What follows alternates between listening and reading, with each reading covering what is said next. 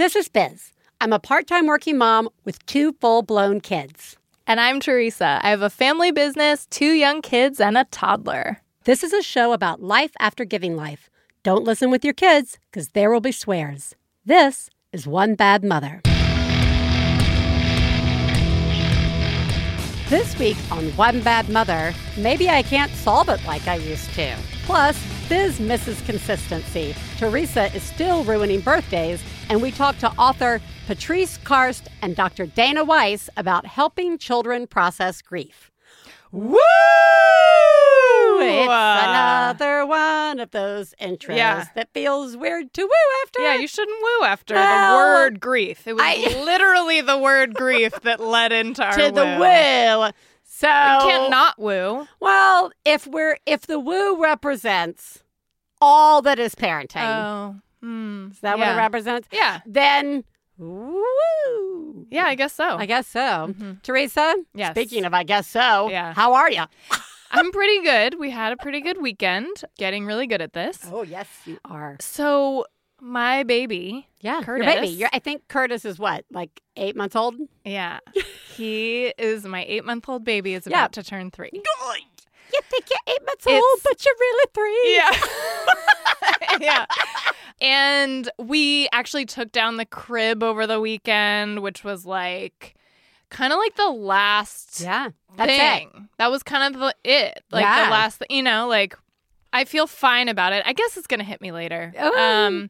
And he's doing great. But so his birthday's next week, and I'm sure it's like on a weekday, so I'm sure we'll do something at school, like a little thing at school.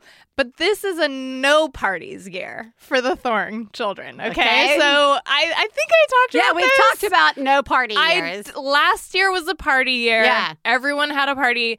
Technically, his party was just a family party because he was turning 2, and he wasn't in school yet. But it was still we still had a party. This year is a no party year again. But he doesn't really he doesn't really understand or get that. And so the most recent birthday that anyone in our family had was Oscar's birthday, which was at the end of October. God. And he had a birthday party at a park. Right. So apparently Curtis has been expecting, when we've been talking about his birthday coming up, he's been expecting he's going to have his birthday at a park. And I, not knowing this, have been all thinking, what are we going to do for his birthday to make it special? And my kids are really into Legos. He's been really into Legos recently. Legoland is not that far away. We haven't been since he was a baby. It's like a pretty chill family theme park day. I'm like, perfect. He can do a lot of the things now. It'll be really fun. So I'm thinking I'm doing this great, amazing, I'm thinking this is going to blow everyone's minds because that's a pretty special thing to do. So I brought it up to him yesterday, so for your birthday, we're going to go to Legoland. And he's like, no. He's horrified. Yeah. And he's like, my birthday's going to be at a park. Oh, my God. I'm having my birthday at the park, like Oscar. And I'm sitting here just staring at him. Yeah. Literally staring at him because I'm thinking to myself, you don't understand how, first of all, I can't just be but it's not going to be a party. He doesn't think of it as a party versus anything else. It's just your birthday. This is your birthday. And so I was just like, oh my God. And it's just the idea of explaining this and trying to talk my kid into a trip to Legoland, which is a big drive. It's a really big effort for all of us. Yeah. So then I'm thinking, and now my other kids are super excited. They're excited. Because they really want to go. They overheard you say this. They overheard me say it. Oh. So they're all excited. Oscar's trying to convince Curtis. He's trying to tell him things you can do there. And Curtis is kind of looking at him maybe. And so now, I don't know. That's the end of this for now. Yeah, to be continued. But I'm basically just you guys, I don't want to deal with this. I don't want to do it at a park. No. I don't want to have a party after I came up with this scheme where it's a non-party year. Yep. I don't want to take him to a park and not have a party because that will be sad. Yeah. And he will not understand that. Right. And I don't want to force a theme park day, which is going to be really expensive. Yeah. This is this is a slippery slope moment. It is. This is because the other thing I interrupted you from saying was I also don't want to go back on if you say, okay, fine. Yeah. Well, fine. We'll do it at the park, right? That's a slippery slope. That's a slippery slope because my kids then feel they can also switch this around. And what I didn't say, what is maybe obvious, is that it's his 3rd birthday and I want him to be happy. Of course. Like, do you know what I'm saying? Yes. It's not just about that, like, I must deliver a good birthday. It's not even just that like weird mom guilt thing. It's like, it's exciting. I want him to have a special day. Like, I really do want him to be happy. Do you know what I mean? Yeah. This is one of those things that, like, again, pre-kids or even, like, very beginning of kids in your house is a scenario that I would never imagine, like, the layers to it. Right. But now you got, like, halfway into that story, and when you said... I told him and he said no, and then I couldn't say anything. Like you're like, I couldn't. I was like, that's like the life flashing before your eyes moment, right? Where you're like, everything slows down, and your brain's going through all the things you just talked about, and everybody around you, and like the other kids are like, we're on, and what are you gonna like? Oh, yes, I'm tired. I'm sorry. Yeah, that's okay. Yeah. That's a big... I thought I knew the answer to that question, and I didn't know the answer. Yeah. So now... Classic parenting. Classic. How are you, Biz? I am tired. Okay. I'm tired. Whatever. Getting older. Getting older. Body's doing its own thing. Children are still in my house. So is Stefan. Okay. That's a good thing. Yeah. Consistency. I miss it. I miss... being able to, like, say, I'd like to do a thing, and I'd like it to happen every day. And just, it can't. Yeah. It's like it can't. I know. And I don't know how to explain to people. It just... Sometimes it can't. It just... It can't happen. Yeah. And that's so frustrating. Yep. I think we even said on the show once, we are consistently being inconsistent. Like, if there's one thing, is that you're never going to get consistent. And then I'm like, why can't I? And then I'm like, what does it have to be to become a consistent thing? Right? Like, can you be consistent once a month? Is that a real?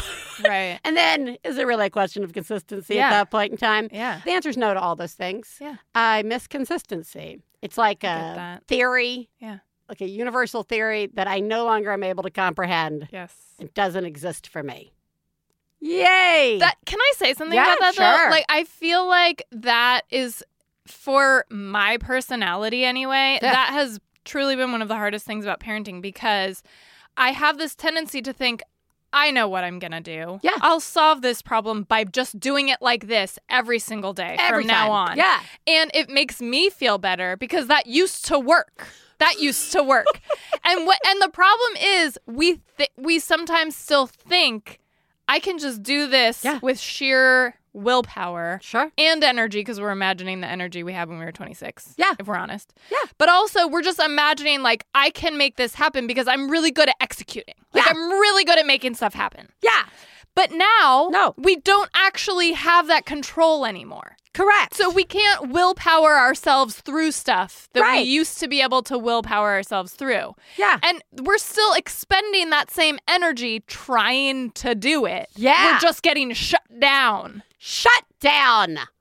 Surprise, Teresa. I think this should actually be our topic for today. Wow. Let's not be consistent and just change everything we were going to talk about. Okay. Please take a moment to remember, if you're friends of the hosts of One Bad Mother, you should assume that when we talk about other moms, we're talking about you. If you are married to the hosts of One Bad Mother, we definitely are talking about you. Nothing we say constitutes professional parenting advice. Biz and Teresa's children are brilliant, lovely, and exceedingly extraordinary. Nothing said on this podcast about them implies otherwise. Teresa, that was something that used to work. Yeah.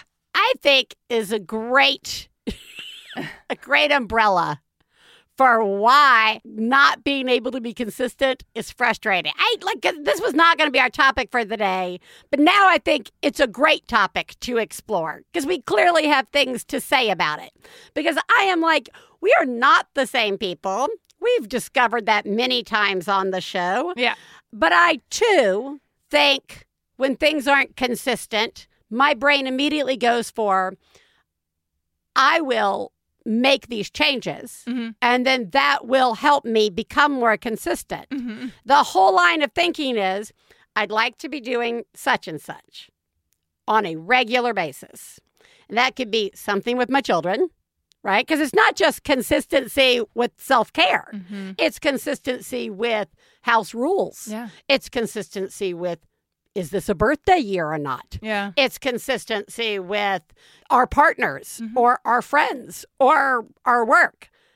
There are lots of places consistency is supposed to be happening in our lives, and it is hard to do.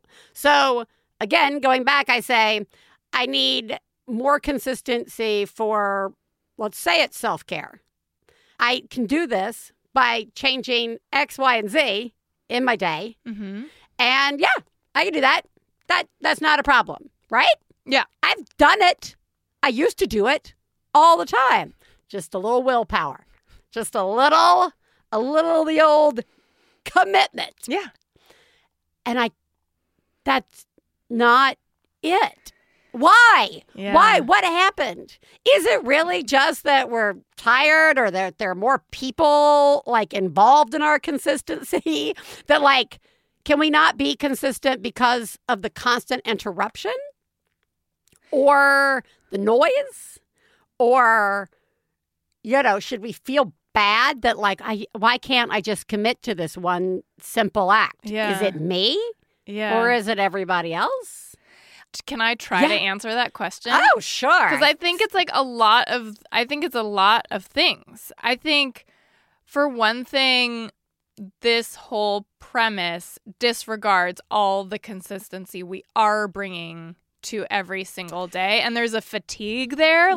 How much structure can I be responsible for keeping together on our lives? Because we do. Yeah, it's true. There are some things. A lot of stuff. There is it's president of everything type stuff. Right. We set up so many things, from the way our houses are set up, from our weekly schedule, meals, right, children's kids' schedules, sleep. Yeah, all that's the true. stuff. Brushing any teeth. Activities or therapies or stuff that we need to do for work. It's a lot, and it's so much more than it was before. So I feel there is a big part of this that is back when it was just me or just me and Jesse. Yeah.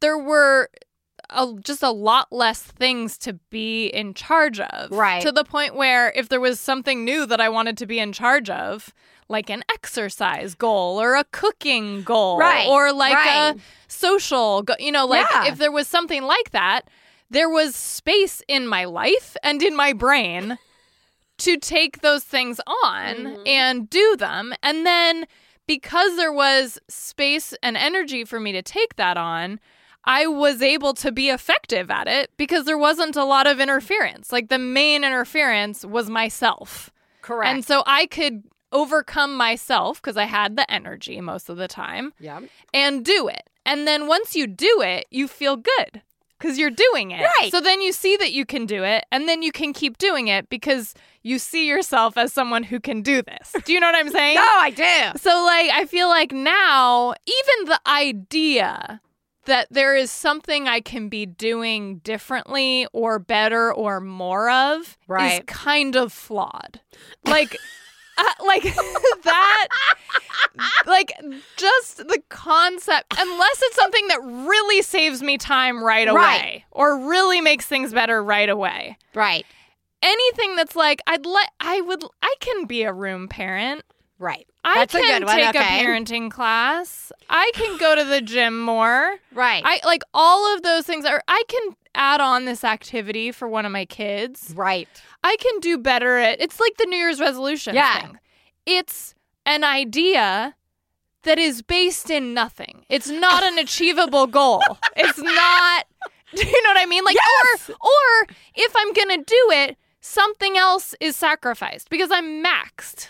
I'm totally maxed. The next part to that is that, so then if I do delude myself enough into thinking I should do one of these things, then the first failure is the reminder, I can't, this was too much. I can't actually take this on.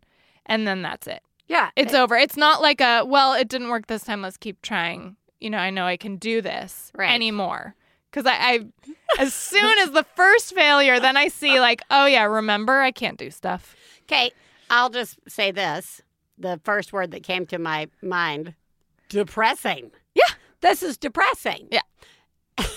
Well, I'll move on past that. I have something also about it that isn't depressing. Okay, but you go first. You can say why it's depressing. Yeah. The initial response is depressing. Yeah. Because it goes back to that whole I am a self theory as well. But like, if the things that we want to take on, or if the one failure indicates we shouldn't have even had that thought in the first place, that's sort of like, I can't have anything nice, right? Like, I'm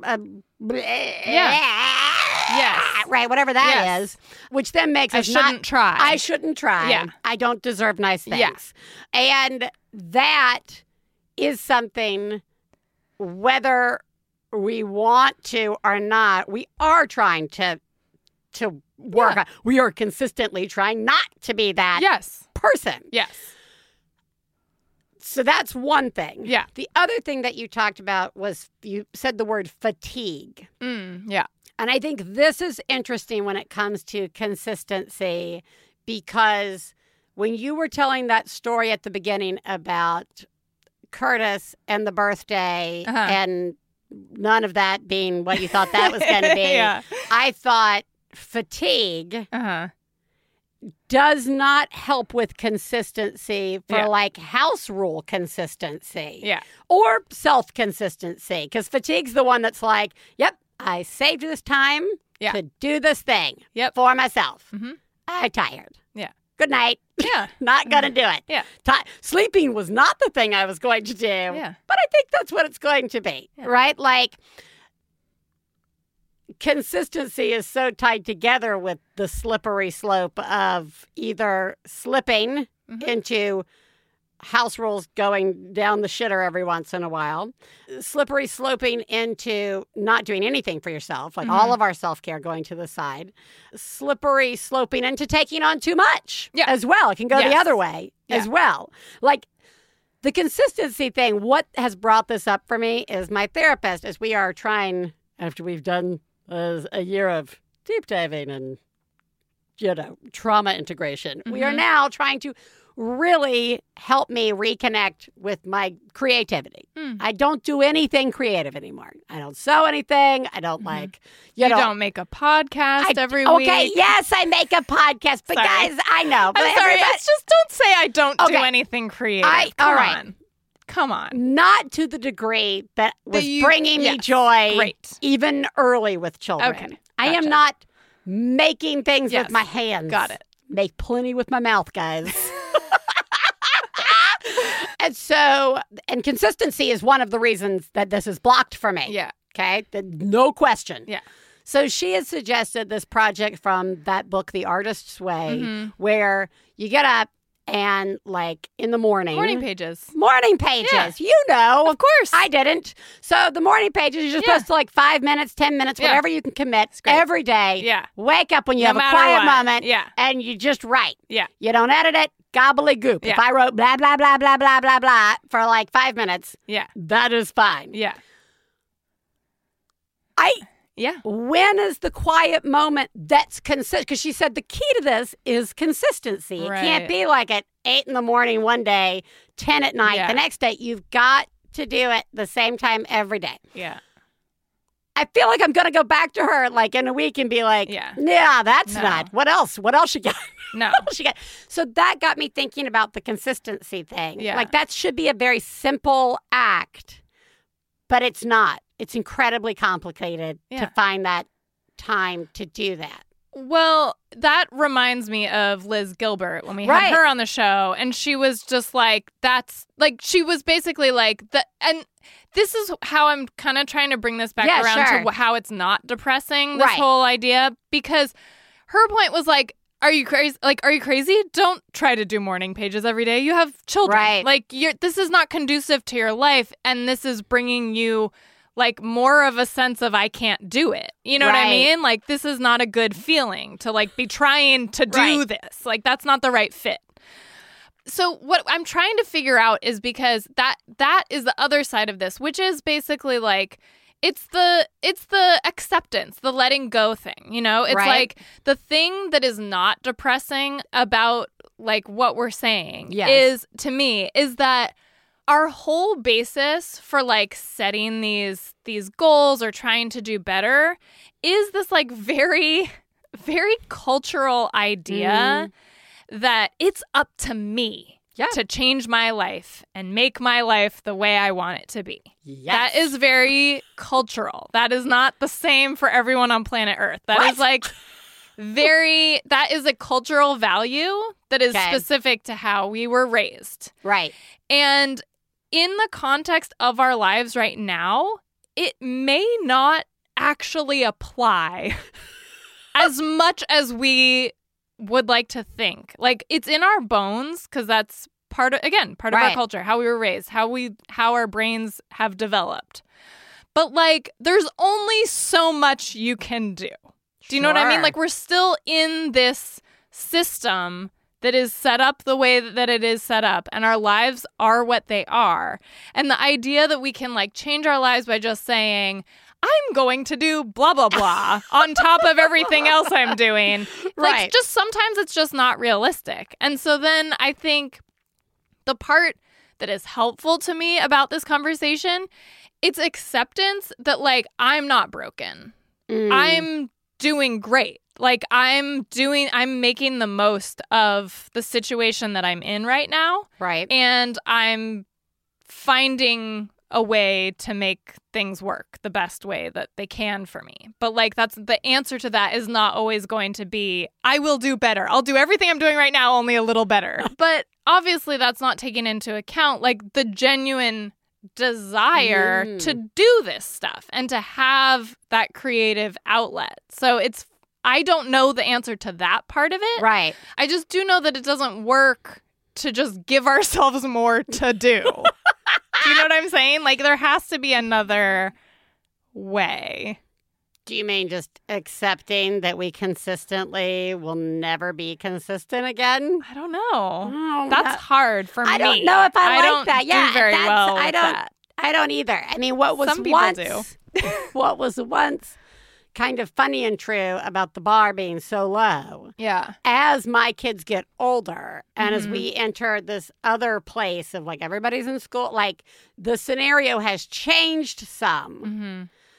So with my time being different now than it was when I had like a infant or a toddler with me all the time or whatever, like I have some room to change what I'm consistent about. But if I'm out of practice being consistent because I have been so consistent with the needs of others, sort of, you know, like how do I shift? Yeah. How, if I've suddenly got, there may be a day where we all have an extra, you know, a chunk of time, not even like 15 minutes, because that's bullshit. Right. But like a chunk of time or a day or whatever. Yeah. I would hate to see the acceptance of the low bar or the however we want to phrase it, because I agree. I think, we do a shit ton that we are consistently doing. But when we don't have to do that, how do we bring back the consistency? I hear that. So I think like that this may be a conversation about just being in sort of different places right now with ages of kids and what's happening in our houses, where it's like, okay, I do have some more wiggle room. I should be able to say, for example, write every day for 10 minutes. But I also still don't. Because while I want consistency, everybody else has their idea of what consistency is that's living in my house. Yeah. The consistency of me answering their questions, the consistency of me watching Wildcrats in the morning with them, their consistency of breakfast, or you know what I mean? Like, I think we're also not being fair to ourselves if we are living with other people in our house, that they also have what is consistent to them. I know. That involves us. That makes total sense. Like, I think it's a priority thing, right? Where, like, when our kids were babies, we were prioritizing certain things about them to keep them alive for survival. Yes. Which makes sense.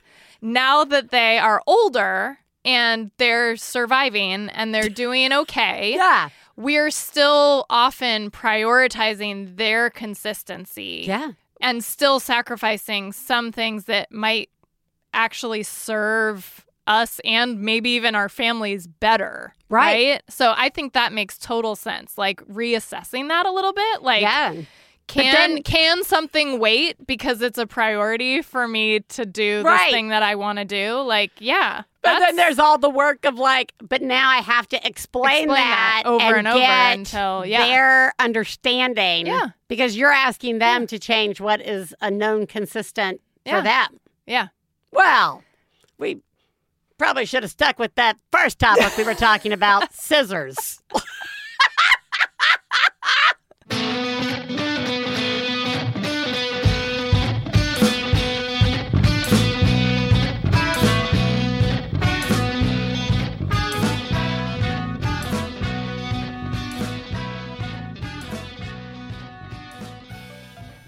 One Bad Mother is supported in part by Blinkist.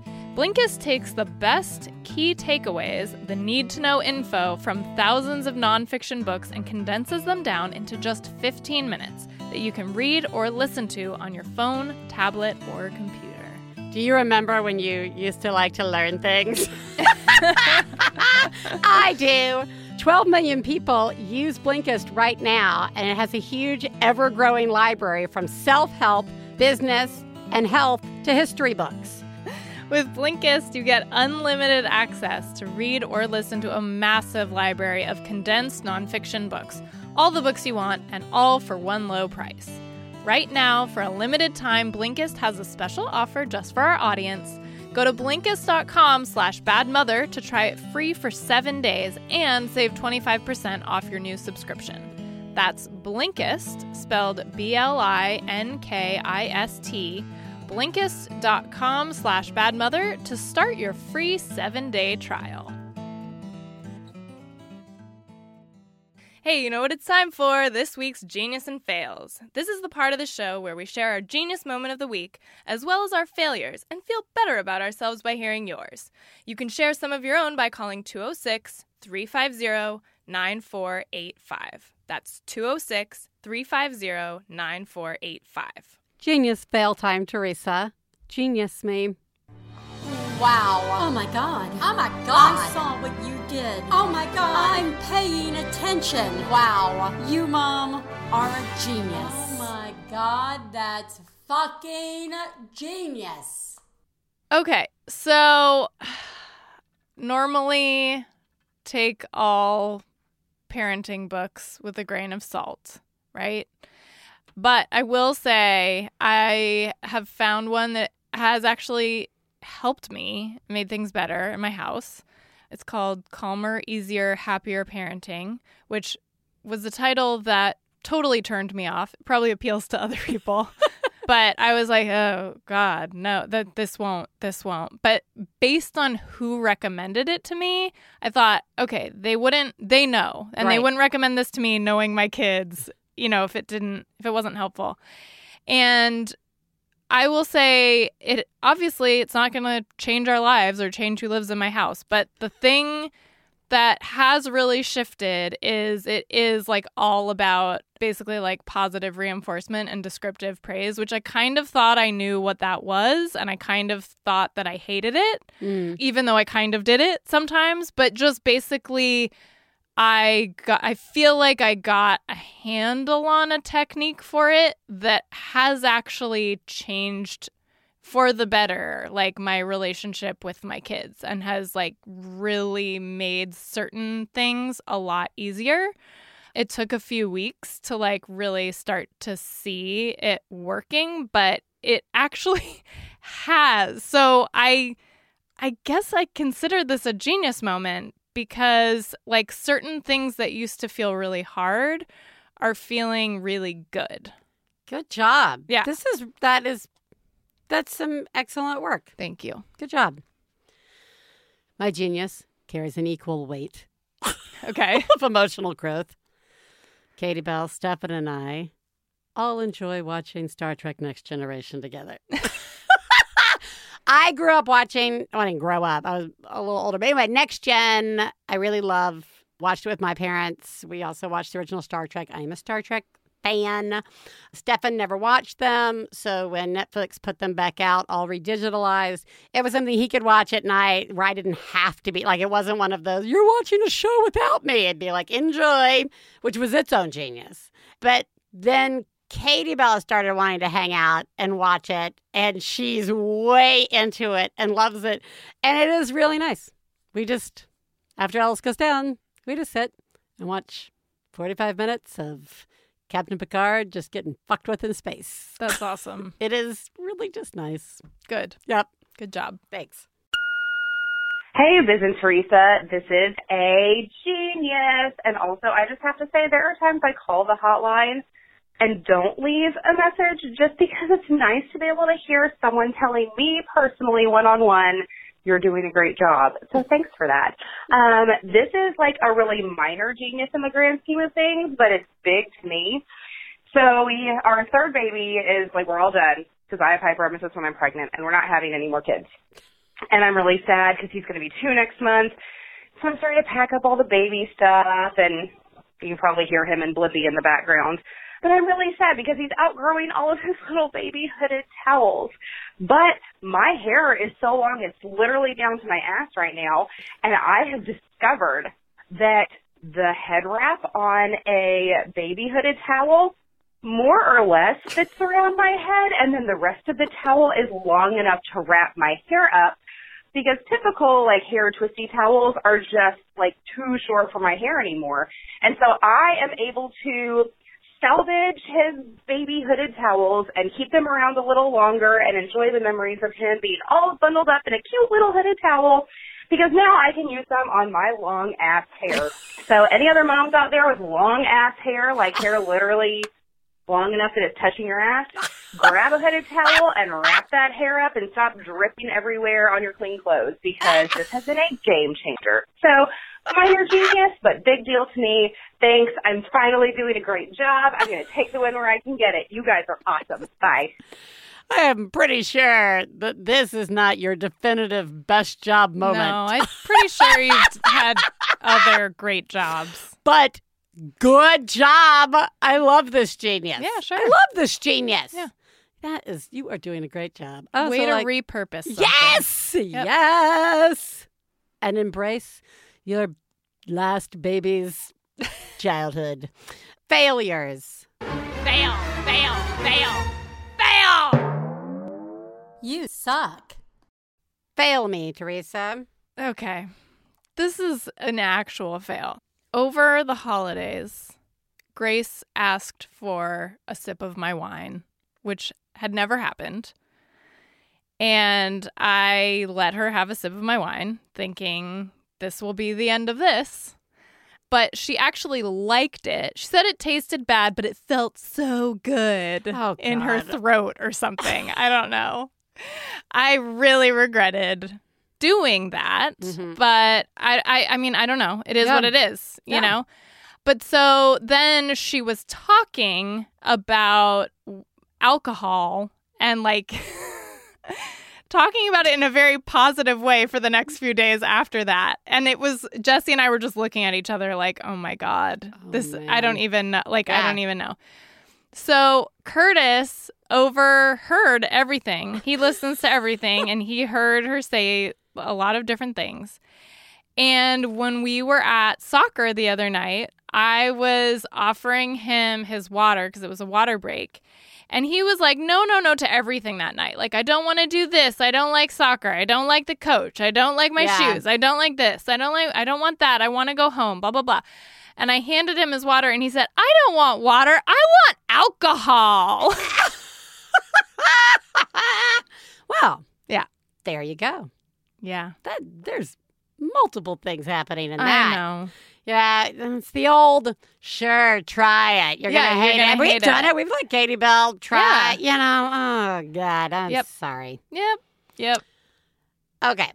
Katie Bell had a friend who had a yard sale this weekend, and so Katie Bell was going to hang out at the yard sale, and Ellis wanted to go to the yard sale. And I knew these people had Legos, and Ellis is very into Legos. And while I am always impressed that 6-year-old Ellis can go through a random box of mini Lego figures that have been deassembled and reassembled in the wrong ways and identify all the Star Wars ones, I was just like, what the fuck is happening? He's like, like obscure. Okay. The plus side of this is we took home some really fun Legos. Cool. The fail is we went back to pick up Katie Bell. And I'm just going to say we now have a whole lot of Legos. We just went ahead and helped. Because that's what you need. Because that's definitely not what we need. I mean, like, they're in the garage. Wow. But it was a good deal. Okay. It wasn't. There's so many fucking Legos in my fucking house. Hey, One Bed Mother. This is a fail. I'm pretty entertained by it, though, so it's like, I guess it could be worse, but I have dinner plans with my in-laws tonight. My husband is at work, and I was thinking, we're just going to get ahead of the bath time. And after you eat lunch, we'll just give you a bath, which Dad was a great genius because he was covered in peanut butter and jelly. What I didn't expect, or I guess the fail part, what's coming up, is that bath time happened, went great, and we always kind of let him run around naked for a little bit. He's 15 months old, so he takes a piss on the floor, and I'm like, okay. Like, I let you run around without a diaper on, so this is to be expected, whatever.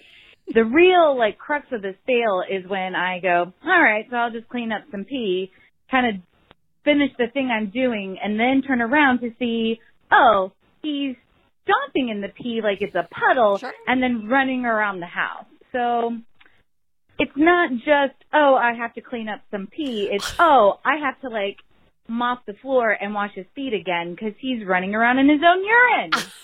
Thanks for the show. You're doing a good job. Oh, yeah. Yep. Yeah. Yep. You are a horrible parent. Mm-hmm. You let that child dance in pee. You're a horrible parent. Not at all. But, for the sake of the show. Wow. Don't share that with anybody in line at Target. You are the greatest mom I've ever known. I love you, I love you. When I have a problem, I call you on the phone. I love you, I love you. One Bad Mother is supported in part by Beta Brand. Do you have a to-do list that never seems to end? Yes. Running from a flight straight into a meeting? Sometimes. Still have to cook dinner for yourself and everyone else. Beta Brand's dress pant yoga pants are perfect for the office, home, and anywhere your day takes you. With Beta Brand, you never have to sacrifice comfort or function for style. Beta Brand's dress pant yoga pants are super comfy, perfectly stretchy, and stay wrinkle-free. Whatever your style, Beta Brand has the pants to match. Choose from dozens of colors, patterns, cuts, and styles like boot cut, straight leg, skinny, cropped, and more. They even have a pair with 8 pockets. Right now, our listeners can get 20% off their first order when you go to betabrand.com/badmother. That's 20% off your first order at betabrand.com/badmother. Millions of women agree these are the most comfortable pants you'll ever wear to work. Go to betabrand.com/badmother for 20% off. Hey, Teresa, let's call someone today.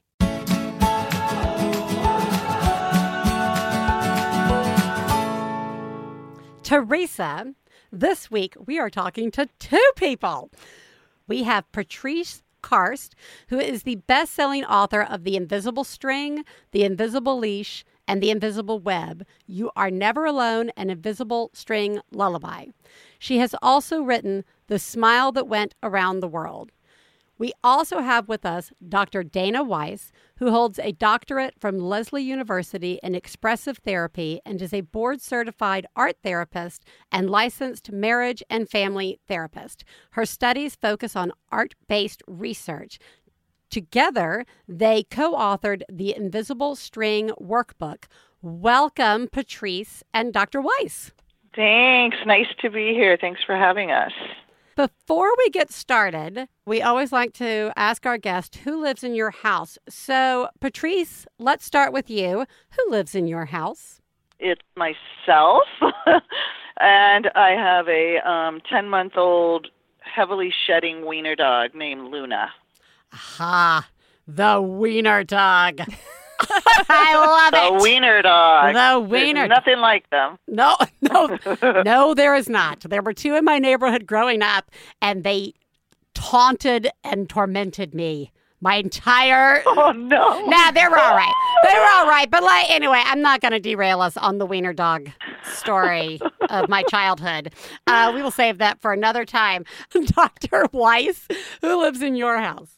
I live there with my husband, and we have a 1.5-year beagle. Oh, so no. They have not met yet. Our two dogs have not met yet, but they probably should. And ours is named Wick, after the movie John Wick. Oh. Which was probably not a smart name because he is a dog of focus, and he will hunt anything he can find to hunt. He will kill you in a matter of minutes. I love it. All right, well, let's get into the books and the workbook. First of all, Patrice, your books basically are designed to spread the message that no one is ever truly alone because we are connected to everyone we love through invisible strings. This book, I know, is used a lot in helping children with grief and loss. Can you tell us about the string metaphor and how you came up with that? Yeah, it's one of my favorite stories to tell.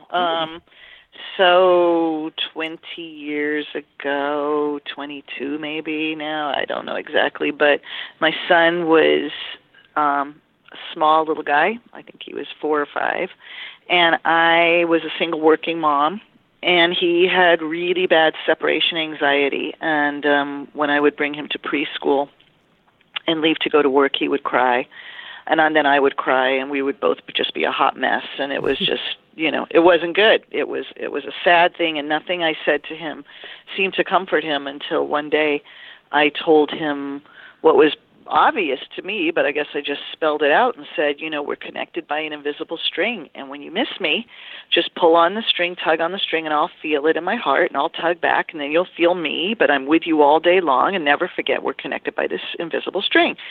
And that was it. That was the magic bullet. It was a voila, his tears dried. That was the last of the separation anxiety. From then on, when I would leave in the morning, he'd say, Mom, I'm going to be tugging the string. And I'd say, I'm going to tug it right back. And then all his little friends wanted to hear the story. Was there really an invisible string that they had to their moms and dads or grandparents or animals or what have you? And so I knew that I had something very special. I knew that somehow this concept of an invisible string was a tangible concept that a child could understand of a very abstract thing, which is love. How do you really explain what love is? Well, love is an invisible string. It's something that connects us. And long story short, I wrote it as a story. I thought this would be a really important children's book, and I went to a publisher that I knew, a very small publisher who was like sort of a metaphysical new age, never done a kid's book before, and I approached him and sent him the manuscript, and he said, let's publish it. So it came out in 2000, and the rest is history. Did you I mean, as you said, it started from this place of helping children, understand that, we are connected through love. And did you at the time realize that it was also going to be such a wonderful way to help children deal with grief? No, well, I'll tell you that's interesting too, because the publisher and I had written one word on one page in the book, the word heaven, because I did think that it was very important, though it was certainly not the focus of the book. It was one word on one page.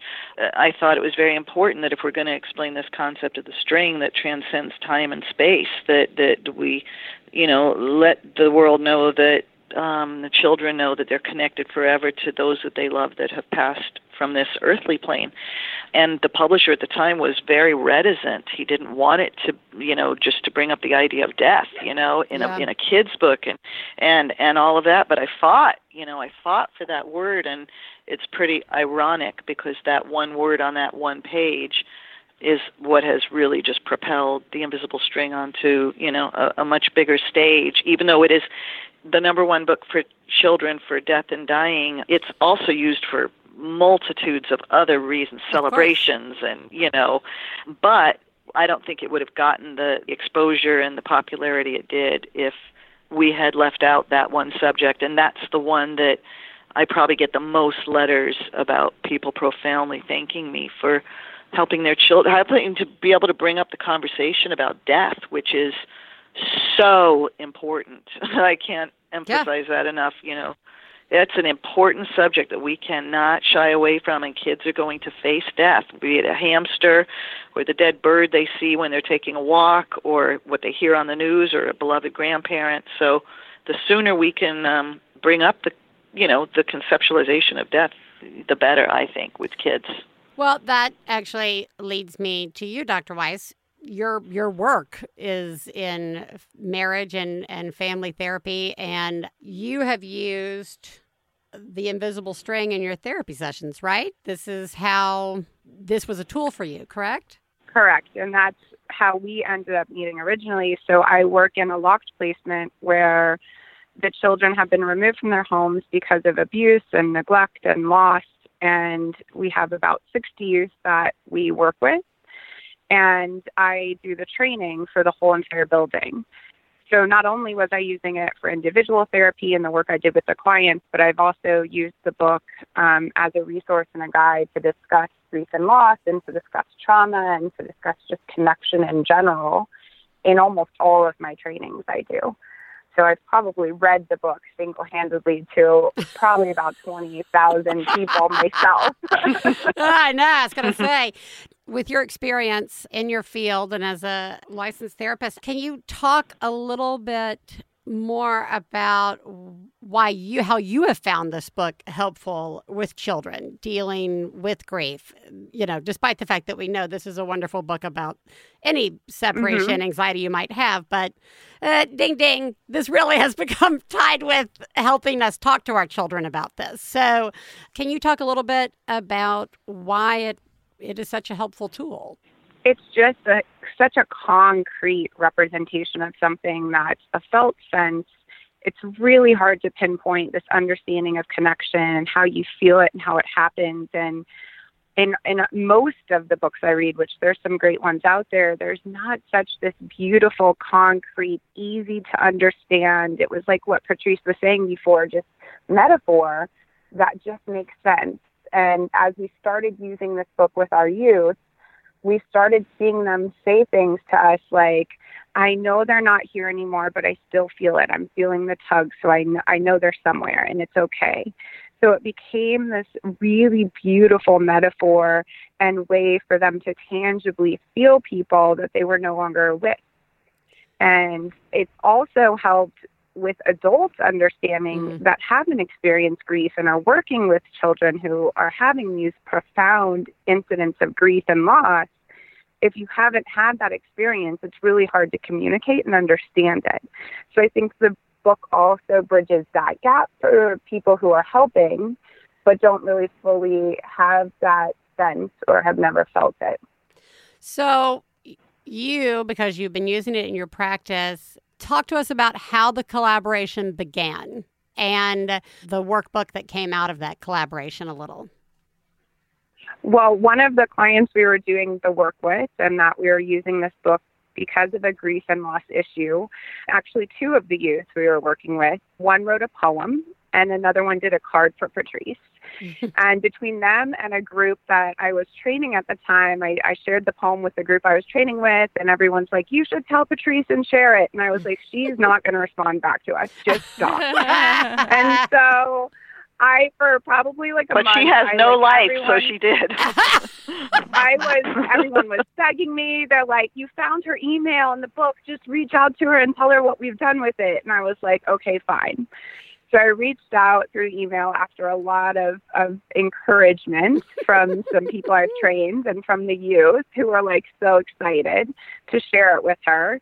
And within probably about a week after that, we had plans to meet and discuss and just talk about how we've used the book and the activities we've done. And we met at one of my favorite restaurants in Venice Beach, and it's now even more of my favorite restaurant because it became a place that created one of my dreams in life, which was to publish with Patrice. So it is amazing that the workbook. I guess I want to talk about, hear from both of you a little bit about how you think the workbook is best put to use and who it's for. I was looking at it and I was thinking, some of this I would be hard for if it was just like me and my one child, like to be like, now we're gonna draw this, or you can do this. Like my kid would probably look at me and be like, nope.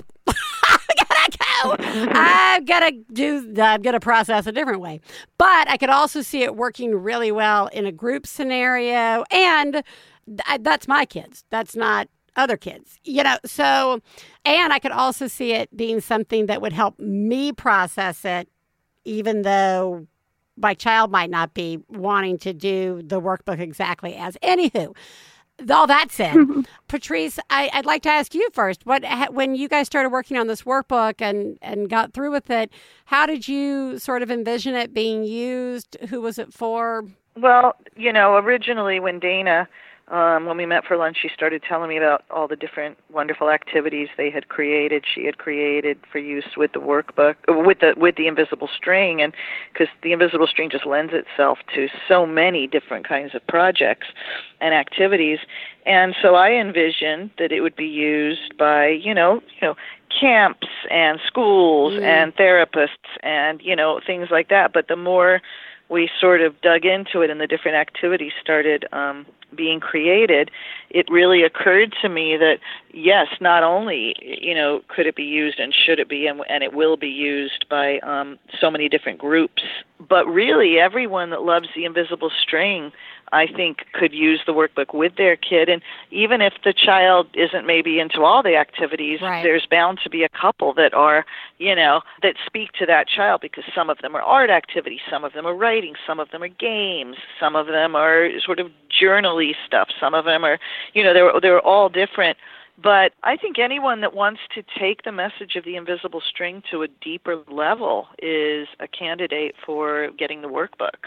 Dr. Wyss, how about you? Is this similar, or have you found that there are uses you weren't prepared for after you guys created it? What was your thoughts about the workbook? I agree that I think it could be for anyone. And the interesting thing about writing this workbook is I work with adolescents, and we have a children's publisher. So the balance of me working with adolescents, who some of them love the book, and some of them think it's the most babyish thing they've ever seen in their life and want nothing to do with it, really like guiding the book thinking in that perspective was interesting, then being picked up by the children's publisher and them really focusing it on a younger age. So I really think that there was an amazing collaboration between Patrice and myself and the publishers to really create this book that could be used for any age. And surprisingly, I've done an art show and I had some book signings, and I've had more adults come to me saying they're so excited to use the book for themselves, probably than people coming to me and saying they're excited to use it with their children. So it's going to be really interesting to see. We've done a couple groups with the book at our center, and we've had kids that loved it, and then we had kids that have really poor connection with people in life, and they don't really feel attached to people, and they've really struggled with it. And then we found shifting it from people to animals made all the difference. And we did all the same activities. We took out the name, the invisible string, and we just said, the animal you're connected to. And it was amazing the shift that can happen. And I think you're right. Sometimes a parent with a child who maybe is struggling to do it or not getting into it would be harder than a therapist or a teacher or someone who's a little more savvy at making kids who aren't wanting to do anything they're asking kind of shift a little bit. But the intention is really that a parent could do some really fun activities with their kids. Patrice and I talked a lot about just giving somebody something that wasn't on a phone, or that if it was like a parent who is far away, that how could you do these creative activities and then take pictures and share them with each other and things like that. So really the idea was any kind of activity we could throw in there to create these senses of connection and attachment in a time when we're really very disconnected. Yeah, no, I'm just sitting here thinking about this idea not only of connection, but of connection after loss. And, you know, there's so much to talk about when it comes to grief and loss, as both in helping guide our children through it, as well as allowing ourselves to process it. I think, you know, I mean, that's a completely separate discussion about how we, as people with kids in our houses, take care of ourselves while trying to take care of our children. I'd like to kind of just wrap up from both of you, sort of, I guess. Oh, speaking of our animals, sorry about that. Puppies, the string is too tight. I'll start with you, Patrice. Throughout all of your writings and everything, what is there anything that sort of surprised you, or maybe when it came to how you were looking at things, or just what have you gotten out of this entire experience of writing these books and the workbook? Well, the workbook is, you know, it literally only just came out in December, so it's very, very, very newly out there. So more will be revealed about the stories we hear, and I'm sure we will hear all kinds of stories from caregivers and, you know, those that love children, those that ever were a child, about how the workbook is being used and how it has, you know, created some miracles, I've no doubt. But for me, this whole process, when I wrote the book so many years ago and I got this small little publishing deal, and quite frankly, I put it out there and didn't think too much more about it. I was not really attached to the results, whether the book was going to sell zillions of copies or not. I just knew that I had fulfilled my mission, which was to tell this story, and that it would be available. I just could never in a million years have believed that it would become the worldwide phenomena that it's become. You know, we're getting close to probably 600,000 copies now, and, you know, it's in so many different languages. For me, it's just been a miracle, and I'm grateful and humbled and honored and, you know, every other adjective you can imagine, blown away, really. You know, the kind of letters I get are pretty powerful letters, you know. Lots of times it is a parent that's lost a child or a other loved one, a husband, and the book helps the kids. And, you know, so it's not always a light subject, and yet the message is so, you know, it's like love is obviously alive and well, as evidenced by the sales of the book. So, yeah, it's just been a thrill. Dr. Wyss, how about you? After, I mean, again, you were using the book, then you got to work with Patrice, and the workbook came out of it. Was there anything that, you know, changed from when you went into this process to when you came out of it, or anything that has surprised you or that you've discovered? Well, I don't know that I've actually been able to enjoy it yet. Right. So I was completing my doctorate when we met. And so I finished my doctorate, walked, and then our book was published right after that.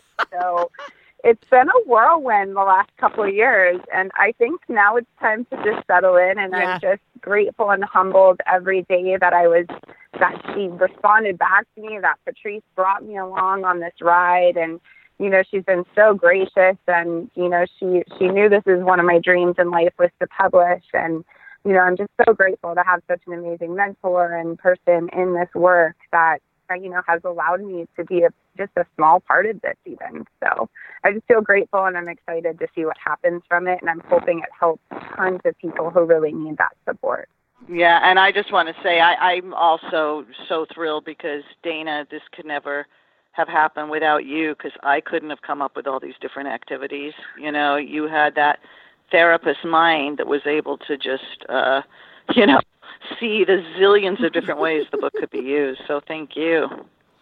Well, thank you both for your collaboration, as well as what started this all, which was the invisible string and a hard time separating from your son. You and your son having a hard time.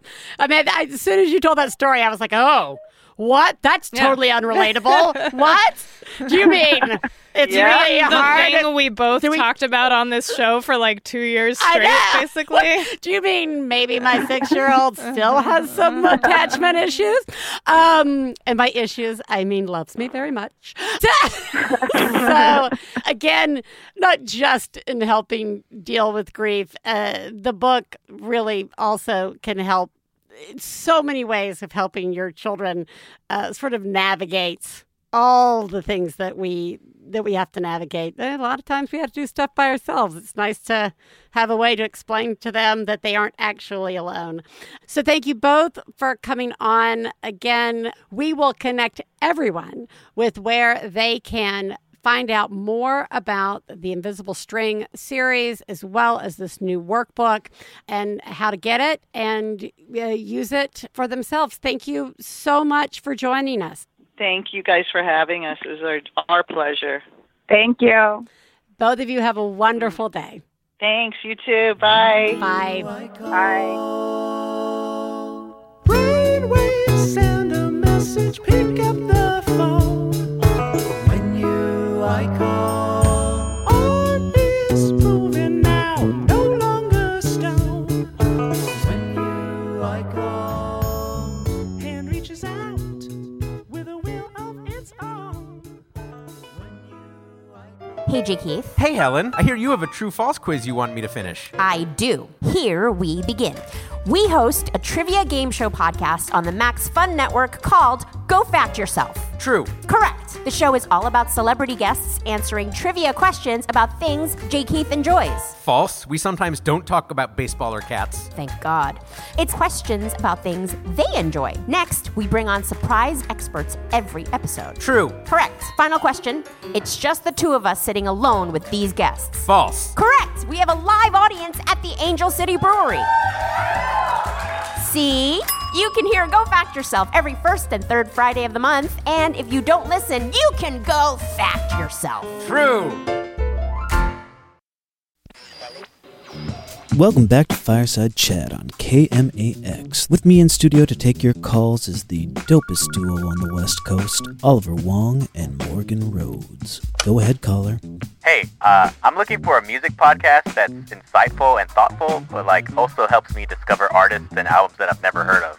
Yeah, man. Sounds like you need to listen to Heat Rocks. Every week, myself, and I'm Morgan Rhodes, and my co-host here, Oliver Wong, talk to influential guests about a canonical album that has changed their lives. Guests like Moby, Open Mike Eagle, talk about albums by Prince, Joni Mitchell, and so much more.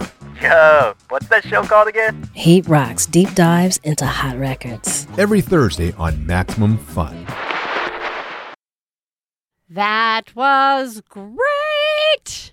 Again, the new workbook is the Invisible String Workbook, Creative Activities to Comfort, Calm, and Connect. It just came out. And the whole series by Patrice, including the newest book, which is about the invisible string that connects us to our pets. It's so wonderful. Guys, it's another hard thing that we have to talk about with our children that we still have to do. If only we can stay consistent with doing all those hard things that we have to do. Apparently, it's going to help our children grow and function as adults. But when we can't function as adults, we call the One Bad Mother hotline. Let's listen to a mom have a breakdown. Hi, this is Teresa. This is a rant.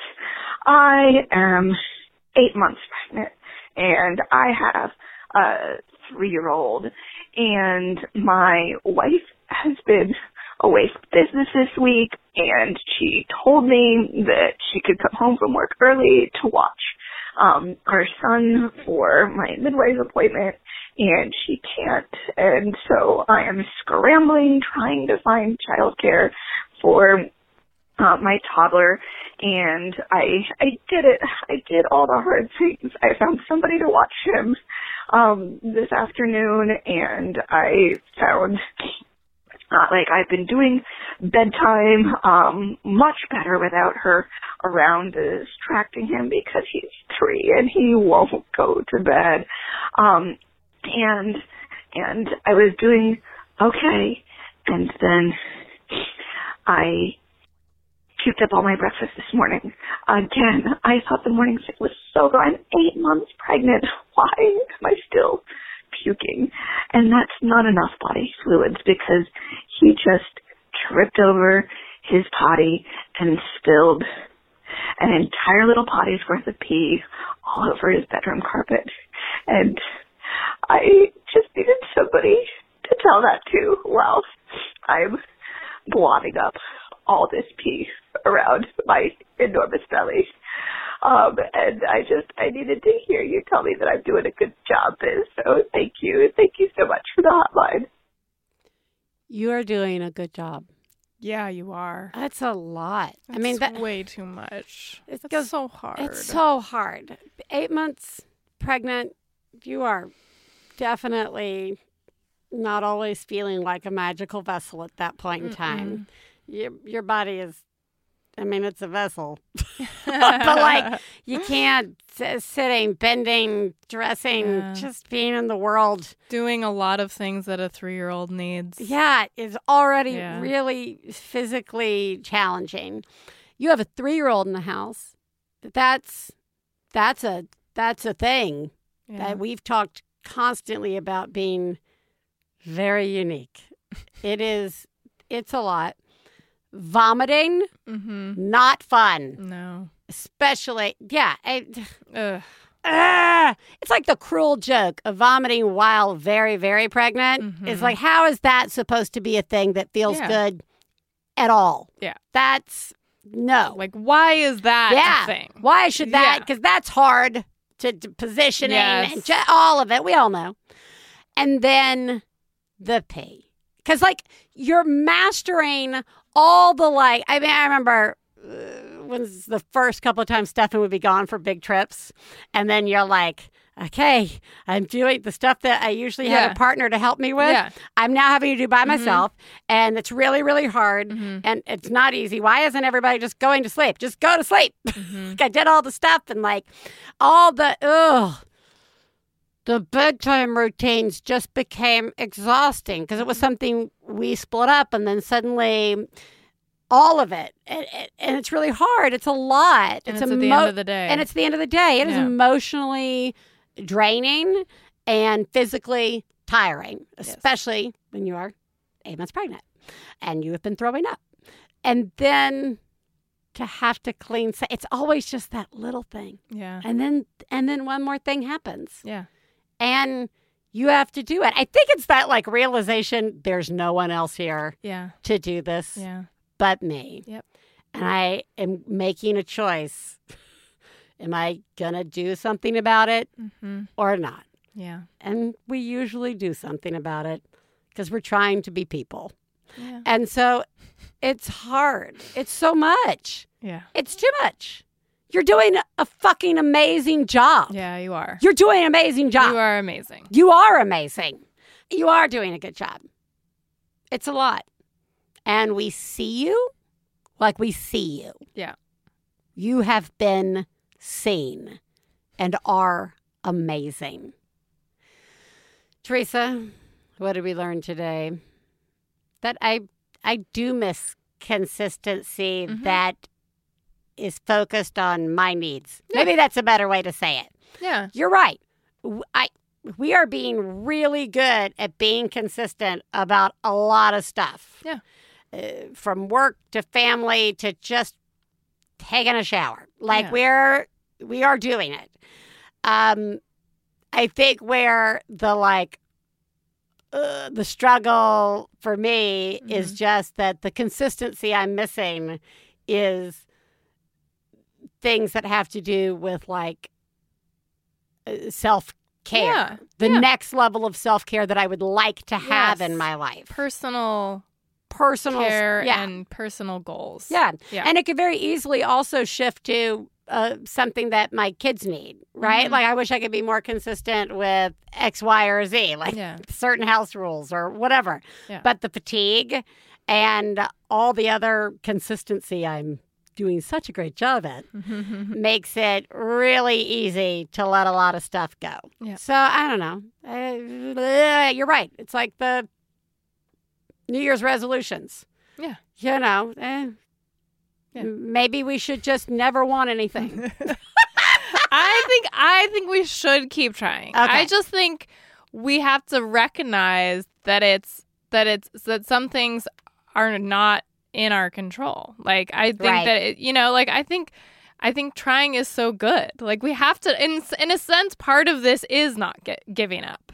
You know, because if we give up, then we go to that other place of I can't have anything. Yeah, and nothing will ever be I want better. stuff. It's like that constant exercise of just because something failed doesn't mean there isn't another way at a future point or a different way to achieve this same thing that I'm going for. Let us consistently look towards the future. Great. Let this be the year of it being a better year. Yeah. Yes. The year of being a better year. Everybody, you're doing a really good job. Yeah, you are, guys. I'm tired. Mm-hmm. So I have to assume you're all very tired too. Yep. And there's so much. There's so much to consistently be aware of. And you're doing it. You really are. You are doing a good job. You are doing a good job. You are seen. You are doing it. It's being done. Okay?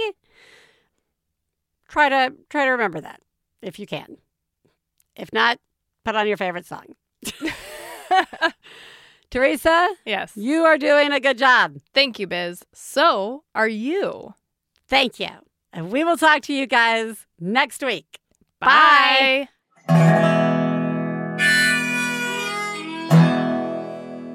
I got to low down mama blues. I got to low down mama blues. Got to low down mama blues. Low down mama blues.